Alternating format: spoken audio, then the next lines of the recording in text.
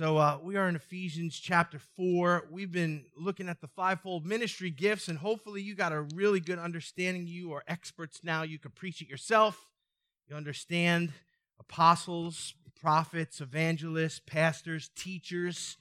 We covered in detail all of what was entailed in those gifts. We noticed that Jesus gave those gifts to the church, and he gave them to the church as he liberated captivity. So from the beginning of the church age, which is after the time of the resurrection, the church has had spiritual gifts that were given, and we noticed they were in 5 categories. That's why we call them the fivefold gifts.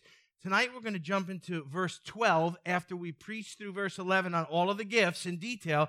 Now we're going to find out what they're for and how they should be implemented and what the point is. How many like to know the point? Somebody said one time, if you can't get to the point, don't go on the journey. Anybody? Yeah. Do you like people who just talk and talk and talk and never make a point? I'm looking at something. No, I'm just kidding. But there's a point to the gifts. In verse 12, we're gonna hear about it. So let's just thank the Lord for the word. Then I'm going to read Ephesians chapter 4, verses 12 through 16 tonight. Father, thank you for this time of worship in the middle of the week. Thank you that we can come together and enjoy each other as brothers and sisters. Thank you that we're here tonight using our spiritual gifts and we're being encouraged and stretched by the Holy Spirit. Holy Spirit, tonight we ask you to do just that and stretch us, Lord God. Bring us past our own understanding of things and illuminate your word to us that we would understand the application of the fivefold ministry gifts, Lord, so that we could appreciate them and watch them blossom in our own lives, in our own homes, in our own churches. We ask it in Jesus' name. And the church said, amen. Ephesians chapter 4, starting in verse 12. Here's the reason for the gifts: for the equipping of the saints, for the work of ministry, for the building up of the body of Christ, until we all attain to the unity of faith and of the knowledge of the Son of God, to a mature man, to the measure of the stature which belongs to the fullness of Christ. As a result, we are no longer to be children, tossed here and there by the waves and carried about by every wind of doctrine, by the trickery of people, by the craftiness in deceitful scheming.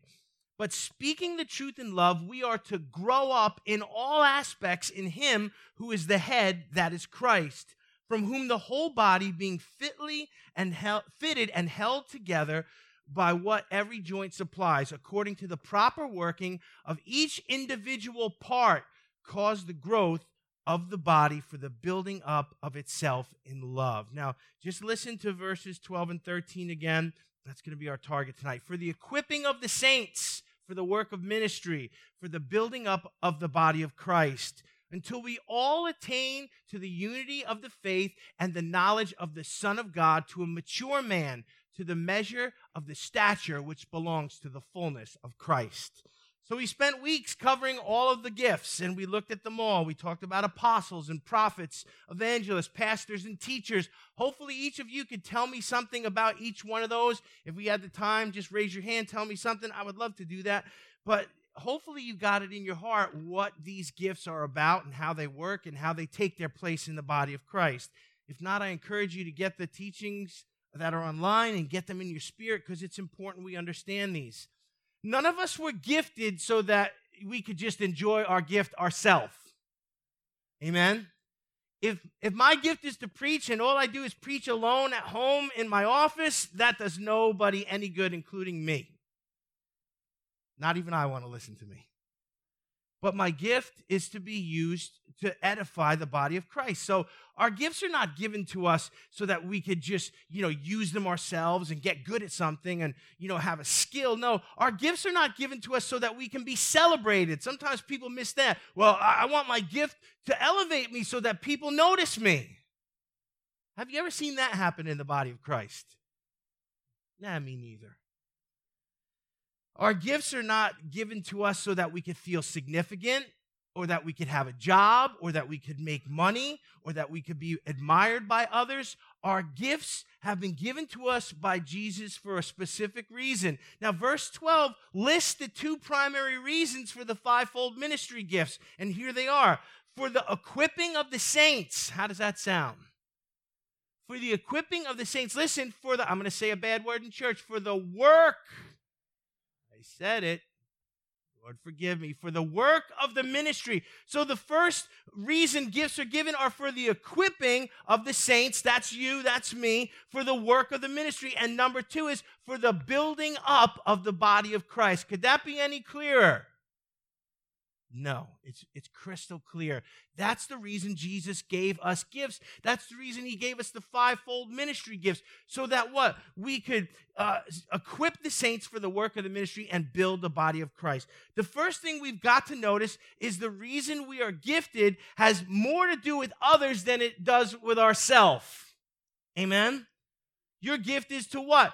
Equip others. Your gift is to what? Train others. Your gift is for what? To provoke others to use their gifts in the ministry so that the whole body can work together. Your gift is to build up the body of Christ. And we've got to understand this because we've got people who know they have gifts, but they're sitting on them because they don't want to use them because they don't see the significance of using them. And they think, well, I'm just gifted. I got that. It's a gift. And thank you for it, Lord, but I don't want to do anything with it, especially when you mix in that bad word, work. You see, we've been called to be soldiers in the army of God, amen? How many would agree with me there's work that needs to be done? Our world is nuts. And they're looking to us. They're looking to the church to make sense of the madness, amen? It's not time for us to get quiet and to shrink back and to fade into the background. It's time for the church to be in the public square using the gifts that the Holy Spirit gave us to draw men to Jesus Christ. But how do we do that? First, we've got to equip the saints for the work of ministry. Now, let's take a look at this, equipping the saints for the work of the ministry. We know that the saints are those who have accepted Jesus Christ. Some religious groups call extra special Christians who do a list of man-made things. You got to do this and you got to do that, and you got to have a couple miracles, and you got to have 3 witnesses and $38 in your wallet and a nice smile. And then you're a saint. No, that's not what the Bible says. The Bible says that those of us who are in Christ Jesus are saints. Why? Because we've been redeemed by the blood of the Lamb and we've been made holy in the sight of God. Amen. Sainthood has nothing to do with our performance or our works per se. It has everything to do with the blood that was shed to redeem us. Amen. Come on, Wednesday night. Come on, Wednesday night.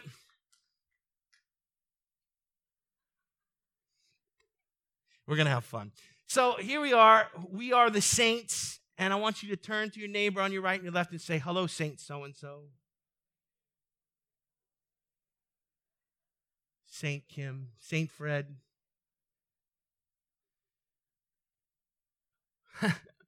We are all saints because of Jesus, part of the body of Christ. We've believed in him. We've received him. He's our personal Lord and Savior. And because his holy blood has now cleansed us and his Holy Spirit is now in us, we are saints of God. So for the equipping of the saints, so our gifts are to work in those who have accepted Jesus Christ. First, we have to get things in order in the church so that the church can be the mechanism that reaches the lost.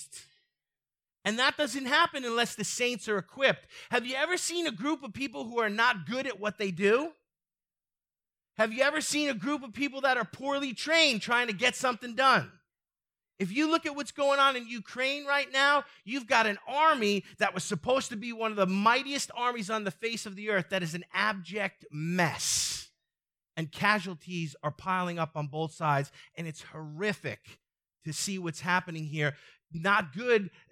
One side is not good at fighting and the other side is not good at quitting, and we've got a big mess going on. But the body of Christ needs to be properly trained, properly equipped, amen? So when we get on the battlefield of darkness versus light, we don't become casualties, but we become those who bring in the harvest. Someone say amen. Every one of us needs to be equipped. What does that mean? That means we need to be taught and trained and disciplined and tested and proven. Why? Because we've got work to do. You can't do a job that you're not trained for. If a car showed up at your house tomorrow morning at 4 o'clock and picked you up and said, get in, and then they brought you to an airplane hangar and they said, fix this engine. Would you put your loved ones on that plane after you were done? Come on. No, you've got to be trained to do such things, amen? And Christians need training. We need testing. We need to be, vetted. And all of this is a process that the Holy Spirit does in us, but we are supposed to help train the body of Christ. You say, how? With our gifts. And, like I said, if we're not trained, we're not going to be able to equip anyone. We've got to be disciplined. All of us are called to be disciples. There is no discipleship without discipline. I know I'm saying all kinds of bad words in church tonight. Work and discipline, it might get worse. I can't make any promises, but, even the fact that, we need to be proven before we're entrusted with certain ministries. You don't put a novice in a position where they can hurt other people. Do you remember when we covered pastors, and apostles and stuff? It's not a position for the novice or for the new convert. It's a position for someone who's vetted and tested and proven and disciplined. And then, it's almost like all of us need training wheels before we can ride that bike, amen? Well, I want to fly. Well, you got to learn to crawl first. So all of us need to, as saints of God who have gifts, most of the time our gifts come in raw form. Get this? You don't learn to master anything unless you put in a lot of work and dedication. I started playing guitar when I was 7 years old, and the difference between the way I sounded at 7 years old and now, I've gotten a little better. If you say, well, what is that? Hours and hours and hours of tormenting my parents with loud amplifiers? Practice, hard work, going back to the drawing board. It's what it requires to be competent at anything. So we've got to embrace this idea that we need training. Every saint, every believer, every disciple is also a worker in the kingdom of God. There's no working class and royal class. Hello. Did you ever get around some people who think they're part of the ruling class and that God put you on this green earth to serve them? Oh, they're a joy, aren't they? No, we're all workers in the kingdom, amen. Well, you're the pastor. You don't have to do anything. Ha, ha, ha. The higher you get up the food chain, the more you have to be willing to do anything. It's not like the corporate world, like, they sit in the big corner office with the big window and bring me my coffee and take my calls and I'm going out golfing. No. In the kingdom, the more of a position, the more authority, the more responsibility we get, the more we have to learn to serve. Let him who is your servant be your leader. It's servant leadership, amen? So we're all workers in the kingdom. We're all called to serve. We all need to be trained. The fact is that many of us in the body of Christ don't know this or that we don't submit to it, and that's what makes the labor pool in the church shallow, and the ones who are answering the call are overworked, and to some degree on the battlefield of life, the church has been unsuccessful. Because we haven't embraced training. Come on, Wednesday night. This is the Wednesday night Meat Eaters Club. You should be saying amen or roaring or something. So we've got to be equipped. We've got to be trained. We're all workers in the kingdom.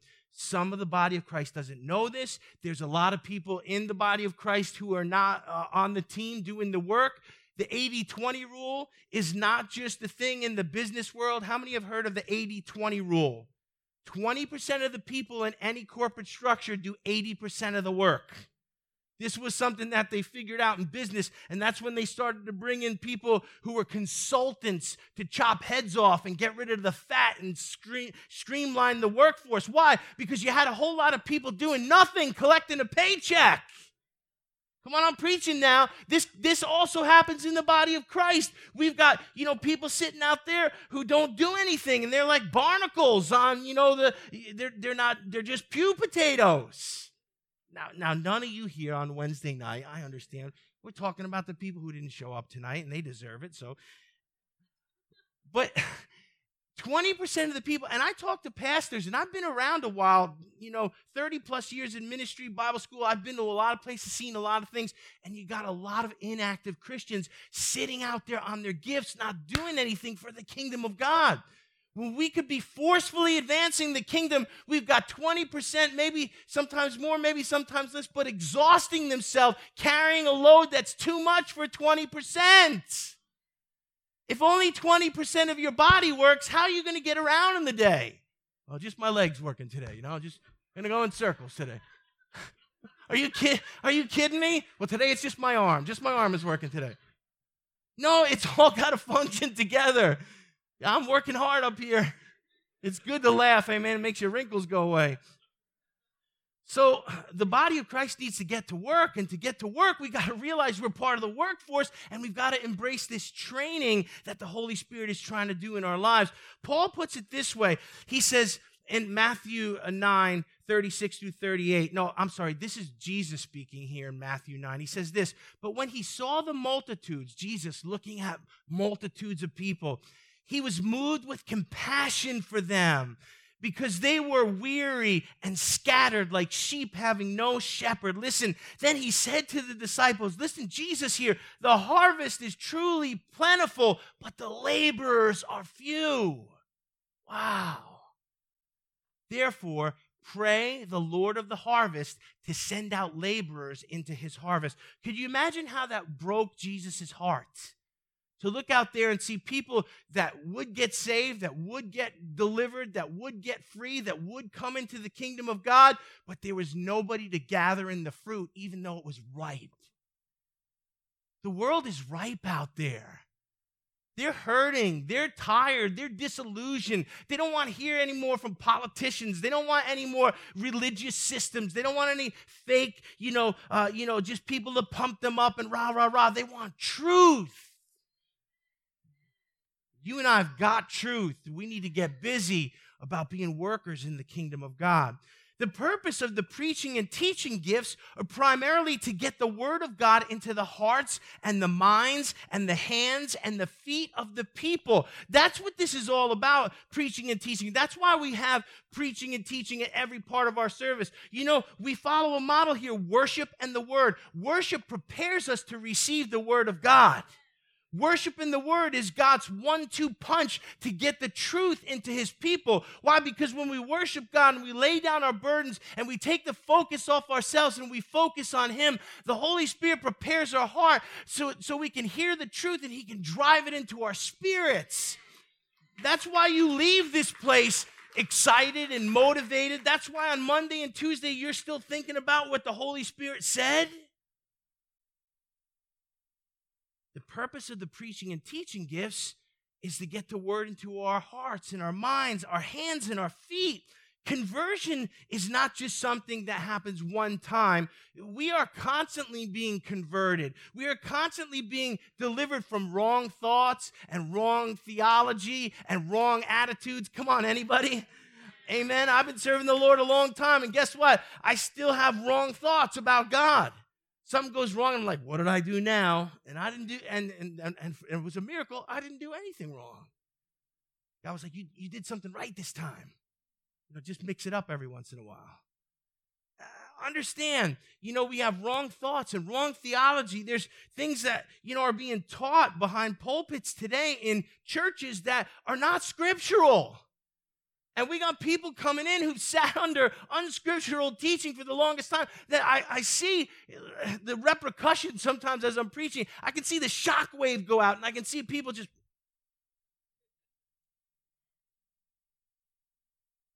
And some people, you can tell they don't like what you're saying. That just encourages me even more. But the truth will set us free, so we've got to preach the truth. And none of us have cornered the market on truth. I hear preachers in denominations all the time act like they're the only ones teaching the truth. Give me a blessed break. None of us have all the truth. We're all learning. We're all growing. We're all being trained. Churches that say, well, we're the only ones. No, you're not. In fact, you're the worst of the worst because you're full of pride, and you're trying to divide the people, and you're puffing yourselves up. You're going to have to wait outside of heaven for the first million years. No, I'm just kidding. So training is important. We are to, submit to that training, understand that we're workers in the ministry. It's for the equipping of the saints, for the work of the ministry. That's what's going on here tonight. You're getting the word of God in you. The Holy Spirit's putting it in you. He's activating your gifts, and he wants to use you to reach this broken world. Say amen. So we should be asking ourselves at this point in the message, how equipped am I to do the work of bringing the gospel to the lost? That's the point.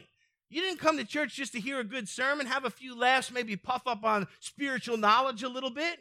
That's religion, amen? Oh, just give me knowledge and wisdom and so I can, cite theology and chapter and verse and quote scriptures. For what purpose? Do you want to be a Pharisee? Do you want to join the Sanhedrin? Do you want to, why? If it's not to pour it out upon people who need to hear the truth and do it in love in a way that glorifies God, then it's just a waste of time. Clanging cymbal, just if it has no love, if it has no purpose. So we should be asking ourselves, how equipped am I to bring the gospel to the world? Have I been trained? Have I sat under the truth, and has it affected me so that I can bring the truth to people in love and it would provoke them to the point of conversion?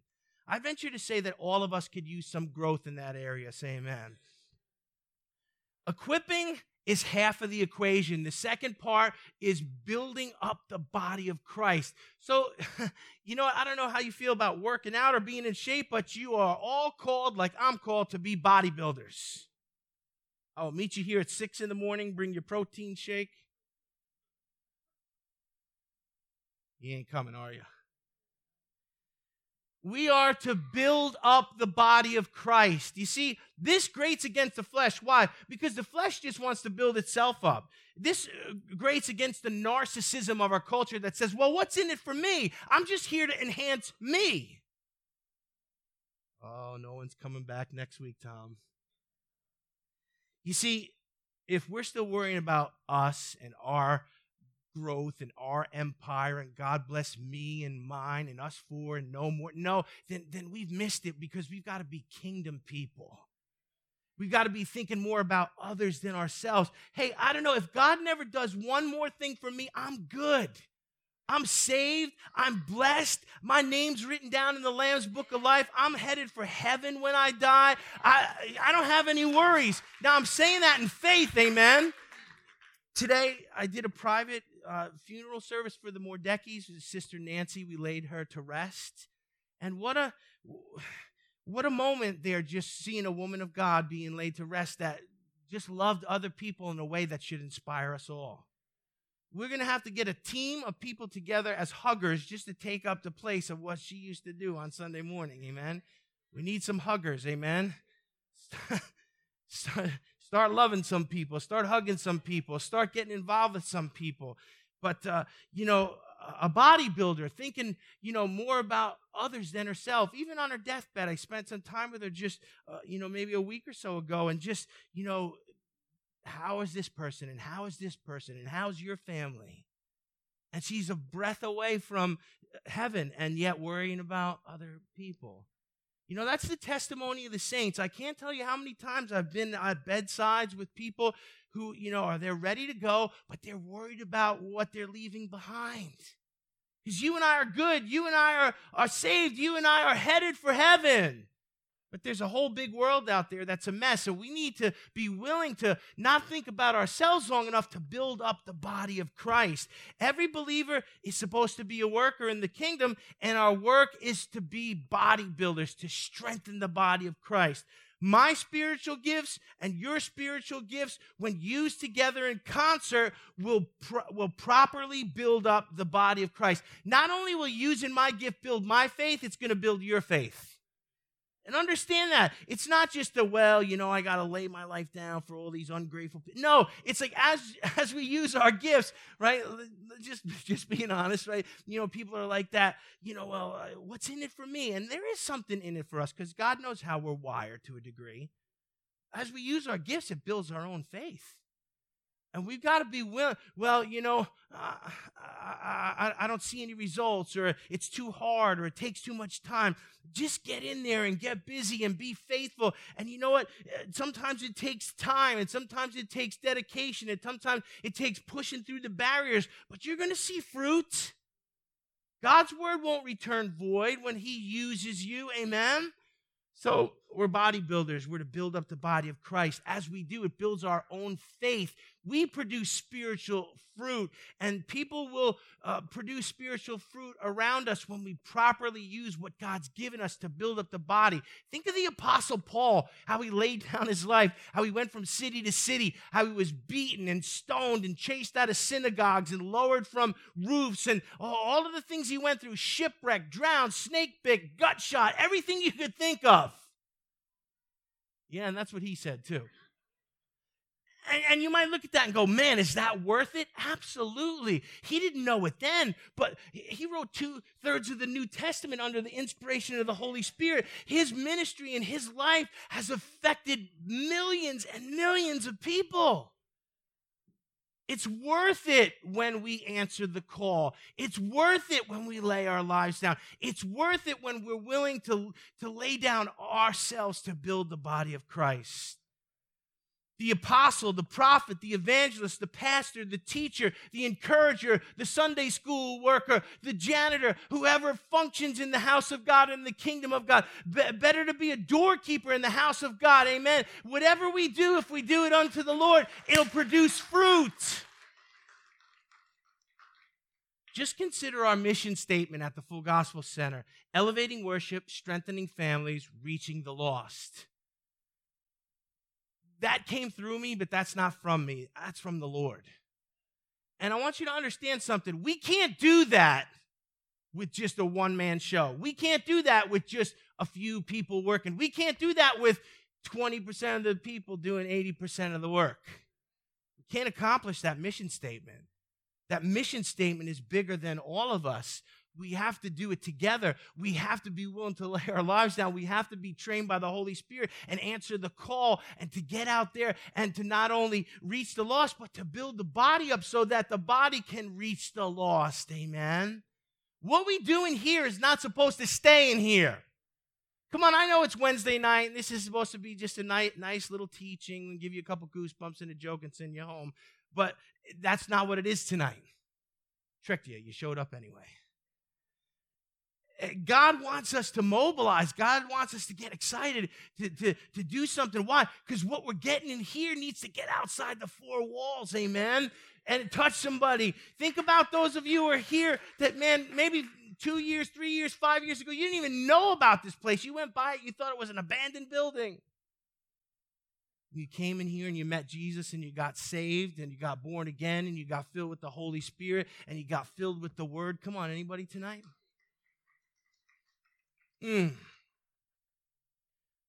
Elevating worship, strengthening families, reaching the lost. Can't do that without the whole body working. We've got to submit to the training. We've got to be bodybuilders. That's going to take all of us together using our spiritual gifts to accomplish. There's no way you can do that with just a few. Oh, just rely on the pastoral team. Won't work. Just hire more people. Won't work. Just get better programs. Won't work. Before we can collectively and effectively use our God-given gifts to build the church and to build the body, we need to eliminate these things that tear the body of Christ down. Are you ready for 6 things that tear the body of Christ down? See, if we're going to build the body up, we've got to stop tearing it down. Some people tear down things faster than they can build them up. If you've ever done demolition, you know it's much easier to tear something down than to build it up. It might take me 2, 3, 4 days to build a nice deck. I can tear down a deck in 4 hours. Give me a Sawzall, a crowbar, and some dynamite. No dynamite. But listen, it's much easier to tear down than to build up. If you build, you know that. So we've got to look at the things that tear down the body of Christ, and I'm going to cover 6 of them. Number 1, I'm going to give you 2 at a time. Competition and jealousy tear down the body of Christ. When we got people who have gifts that were given to them by Jesus competing against each other, that tears down the body. Churches competing against each other. Preachers competing against each other. seeing how many people they can pull from this church to their church and that church and talk that ministry down, and how many and they're competing over the same lost wandering sheep. I've seen competition on all kinds of levels, and let me tell you something, it's ugly, and I refuse to participate. Competition tears the body of Christ down. Jealousy tears the body of Christ down. How did they get that position? Why did they get that gift? I want that gift. I should have had that gift. I'm smarter, I'm better looking, I'm faster, I'm thinner. You know, just because we're saved doesn't mean we're immune to these petty things like jealousy. And you know what? Those of us who've had mileage and been humbled and been stripped before, man, we can spot a jealous person from like 6 miles away. You know, it's like being from the city. You can spot someone who wants to hustle you a half a block away, right? Uh-oh, here they come. Watch this. I can't wait to see what the pitch is going to be. Maybe I'll just move to the other side of the street now. But we can spot it. And you know what? Jealousy is not something that the body of Christ is immune to, but it's a destructive force in the body of Christ. Never be jealous of someone else's gift. You don't know what it cost them to exercise it, to use it, to produce fruit with it, amen? Sometimes we want gifts that if we would have gotten them, they would kill us. Oh, I want a church this big. No, you don't. Just carry the cross that he's given you, amen? One too small won't build you up. One too big will crush you. Well, he made a mistake. He should have gave it. No, God don't make mistakes. Competition and jealousy will tear the body of Christ down. The next two, idleness and laziness. There's too much idleness in the body of Christ. There's too many of the 80 watching the 20% do all the hard work. Idleness. Idleness is something that, you know, Scripture prohibits and tells us not to be idle. Why? None of us have an excuse to be idle because all of us have been given a gift. And check this out. All of us have been given an assignment. Well, I'm not doing anything. Well, then you better get on your knees in your prayer closet and cry out for the Holy Spirit to show you what your assignment is. Amen? God didn't just give you a gift and then to say, you know, figure it out. You know, like those instructions you get, like with a piece of furniture that you got to build?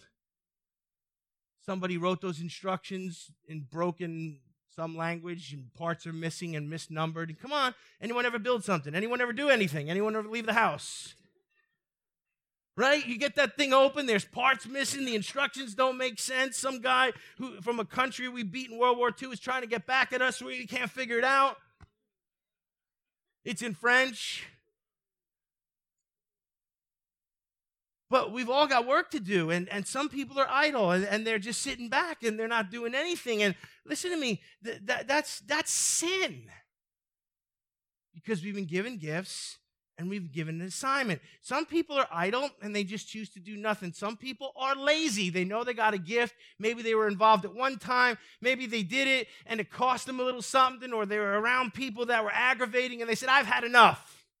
That's it. I'm done children's ministry. I'm done with worship ministry. I'm done coming to church. I'm done. Laziness, idleness, it kills the body of Christ. Here's the next two. Gossip and division. Gossip and division tear down the body of Christ. Now, listen to me. To leadership, gossip is like a bad smell. If you walk into someone's house and they haven't taken the garbage out for a few days, they may not smell it, but you smell it immediately. Anyone? Leadership has a nose for gossip. People think, well, he don't know what I'm saying. He don't know what I'm going around doing. He don't know who I'm talking to. I know. I hear. People tell me. People go right from you to me and tell me. Now, not Wednesday night. I'm talking about the people that aren't here. But you know, it's like with your parents when you're a kid. Nothing gets past them. You think you're slick. You're not slick. My dad used to know what I was going to do before I did it just by the look on my face. I thought he was a Jedi. I'm like, how does he know? He used to say, because I used to do that. Get in your room. So gossip. it's a stench in the body of Christ, and it has to do with complaining, and there again, jealousy and idleness. People got time to complain and be jealous because they're not doing what they're supposed to do. I said this before. Find out what your business is and mind it. When I find out what I'm supposed to be doing and I busy myself doing it, I have time to complain and gossip and backbite and be jealous or you put my 2 cents in where it wasn't invited. Oh, it's a good place to clap. Gossip brings division. Thank God I know about gossip. I hear about gossip. I pray for gossipers. We're going to talk about how to handle some of these things. But thank God we have it to such a small degree that it doesn't bring division in the church. A lot of you probably don't know this, but during COVID, some churches in our area had serious church splits and serious leadership clashes. Some churches folded up and closed down. Some churches just split. Now, if you don't know that, praise God. It's not something all of us have to deal with, but leaders find out these things. And, where does that come from? Problems, division, gossip, idleness, laziness, competition, jealousy in the body that's unconfronted, and it metastasizes, and it brings a cancer to the body of Christ. So those are 6 things that, tear down the body. Before we can build up the body, we've got to stop the things that tear it down. Now, as much as possible, these 6 cancers have to go, and here's how they go. Number 1, they go by covering the body in consistent prayer and spiritual warfare. When I say prayer, no reaction. Spiritual warfare, the oxygen gets sucked out of the room. You and I are not to be baby Christians anymore, letting everybody else do our praying. Every single one of us needs to be praying. You need to be praying. You need to be praying for Full Gospel Center. You need to be praying for the pastoral staff. You need to be praying for our services. Well, we just came to spectate and watch. Well, you're idle. Get to work. Start praying, amen. There's spiritual warfare to do. Why do you think, when we got our prayer teams praying and people lifting up leadership, it's amazing. Things go smoothly. The Holy Spirit moves. People get saved every week. Come on. My God. Me some people who shout, Lord Jesus.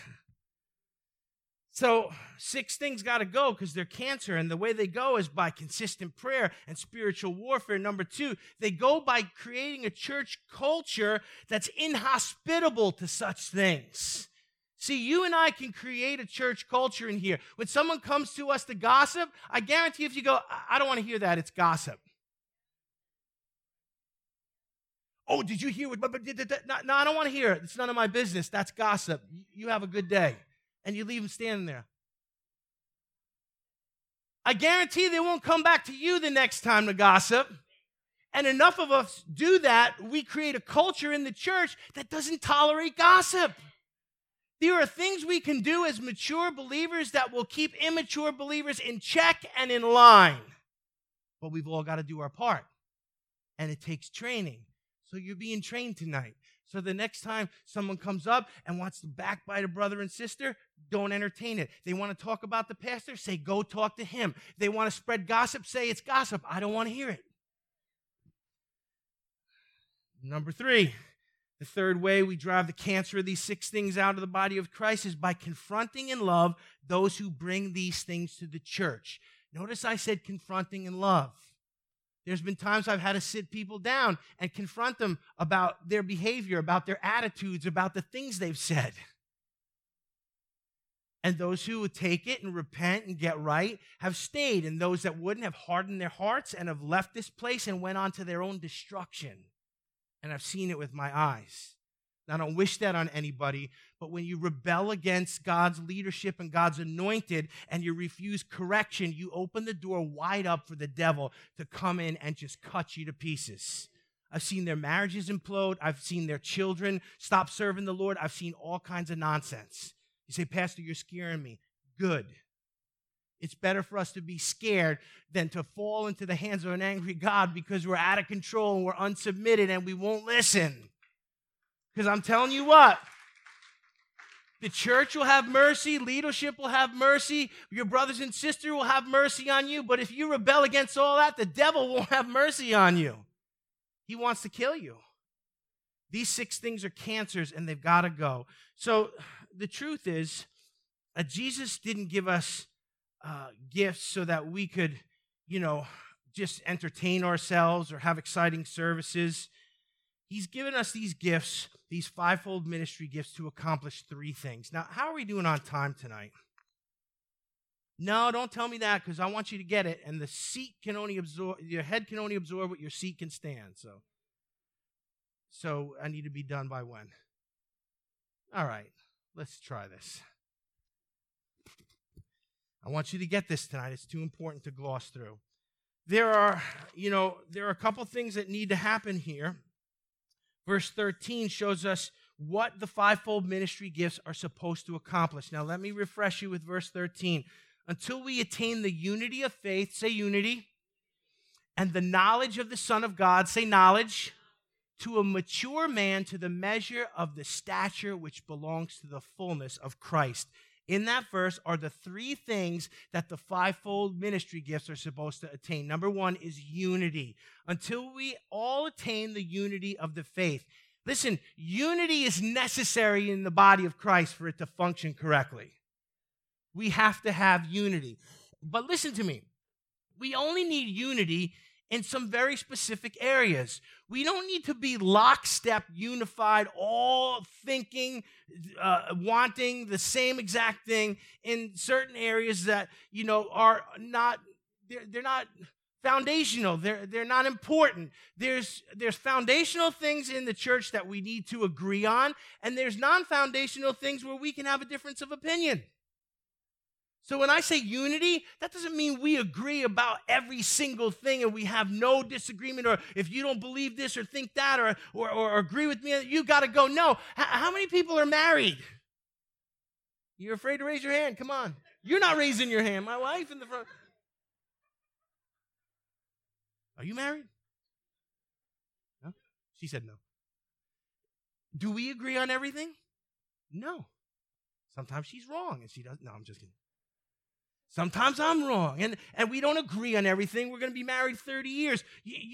No 2 people can agree on everything. And to force that is not only impractical, it's impossible. It's going to create frustration. So we have to have unity in some very specific areas. The idea that Christians must all think alike and act alike and like the same preaching style and the same worship music and the same church structure and have the same exact theology all across the board and the same eschatology and dress the same and have the same hairstyles. Come on, that's ridiculous. I know churches that, if you went to that church, you wore a blue blazer. If you're a guy, your hair was cut like right here. And if you didn't, you were like an outcast. Crazy. Oh, this is the type of worship music we play, and that's it, and that's the kind, and that's the kind Jesus likes, and that stuff is evil, but this stuff is lockstep unity is not possible with people. If we are to have real unity, first of all, our unity has to start with Jesus. Our unity is in Jesus Christ. The foundational pillars of Christianity, of the faith, is where we have to have unity. We all have to believe that the Scripture is the authentic Word of God. Amen? We all have to believe in the triune Godhead, Father, Son, and Holy Spirit. We all have to believe in the divinity of Christ. He wasn't just a prophet or a good man or a teacher. He was and is the Son of God, the Savior of the world. Amen? You see, we have to have unity in the way that we understand salvation. It's not by works. It's not graded on a curve. It's grace. It's a free gift that's given to us that we receive by faith. Amen? These are the foundational things where we have to have unity. But on our eschatology and the rapture and tithing and giving and all of this stuff, there's some room for disagreement there. So unity is what the 5-fold gifts should produce. but only in specific areas. Number two, the second purpose of the fivefold ministry gifts is to produce intimacy with Jesus. Look what it says, the knowledge of the Son of God. We serve a God who wants to know us and be known. That's awesome, amen? We serve a God who's not aloof to us, who's not estranged from us, who doesn't want to deal with us. Have you ever been around people that don't want to deal with you? Man, they'll make a wide berth around you just to get past you. You know, you see them walking past your office, they're like, they pretend they don't see you. You see somebody in the mall you don't want to talk to. That's not God. That's not God. God wants to know us and to be known. The purpose of the gifts, the purpose of preaching, the purpose of teaching, the purpose of evangelism, all of these gifts, the prophetic, the apostolic gift of building leaders and building the church, is so that people can know Jesus. One of the most amazing things about Christianity is the opportunity for intimacy we have with the Creator of all things. Your Father wants to have a relationship with you. Jesus wants you to know Him. Number three, I'm going to kind of close down with this. The third purpose of the fivefold gifts is to produce Christian maturity. To a mature man, to the measure of the stature which belongs to the fullness of Christ. You see, the point of the drill tonight is we're sitting under the Word of God, not so that we can be better versions of ourselves, not so we can be smart enough to convert other people to think the way we think, not so we can go home and straighten out our family and our spouse and tell them how much we know and they don't. The reason we're here tonight sitting under the Word is so that we can be conformed to the image of Jesus Christ. We are to be mature to the measure and the stature of Jesus, to the fullness of Christ. Now, reaching maturity in the natural realm means that we've reached a place in life where others consider us socially, financially, maybe genetically to have reached our potential. You know, you see a child grow up and they're a little taller than their father and, you know, they're handsome and young and stuff, and you're like, wow, they've reached their potential, their genetic potential. Or we see someone, you know, climb up the business ladder or be successful or start their own business, and they reach a level of financial success where we say, you know, well, they've peaked. That's awesome. They've made it.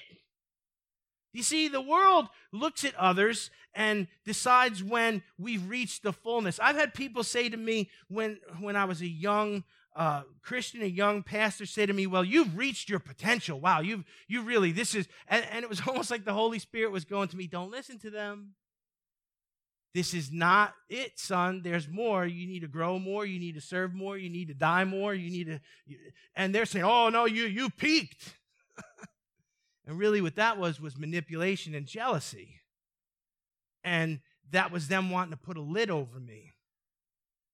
But the Holy Spirit said, no, you haven't reached, maybe in their eyes, maybe in the world's eyes, maybe in the eyes of others, but not in the Father's eyes. We got more work to do.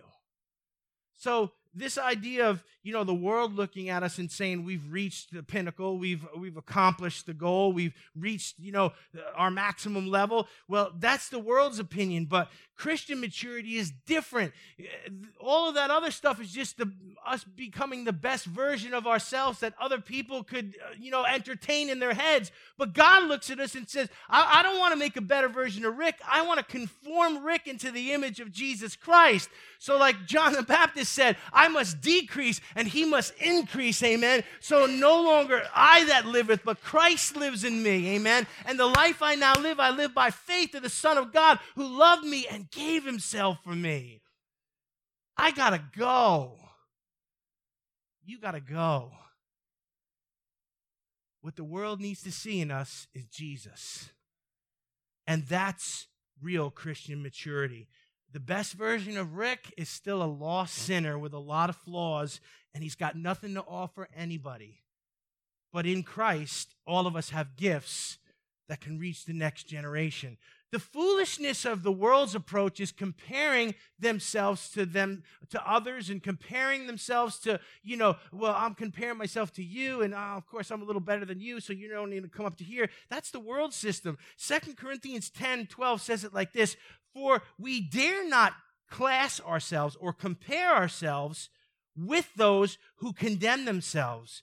But they, measuring themselves by themselves and comparing themselves among themselves, are not wise. Now, I know that was a little bit of a mind twister there, but basically God's saying if people are just going to sit around and compare themselves to each other, they're not going to ever meet the standard of what God intended us to be. And that's foolishness, amen? The only one I'm allowed to compare myself is to Jesus. How am I doing? Well, do I look like Jesus? Do I sound like Jesus? Do I act like Jesus? No. Got some work to do. Maturity. That's what the gifts are to produce in us. Intimacy with Jesus. That's what the gifts make available to us. Unity in the body of Christ over the foundational things of the church. That's what the fivefold gifts should bring to us. Thank God that he gave us gifts. Thank God that they have a specific purpose. Thank God that though he doesn't need us, he lets us participate because he loves us and he's working on us. Let's bow our heads tonight. Father, I just thank you tonight for the word. I thank you for this group of people that will come out on a Wednesday night and hear meat and, Father, receive it with gladness. Father, bless their lives tonight. Father, the time that they invested, multiply it back to them. Bless their relationships, their finances, their spiritual walk, and their growth. Do it all in Jesus' name because of your faithfulness. We thank you, Lord God, that you've given us each a gift, that you're training each of us, that you've given each of us an assignment. And Father, help us to be like Jesus, busy about our Father's business. We ask it in your name. Amen. Amen.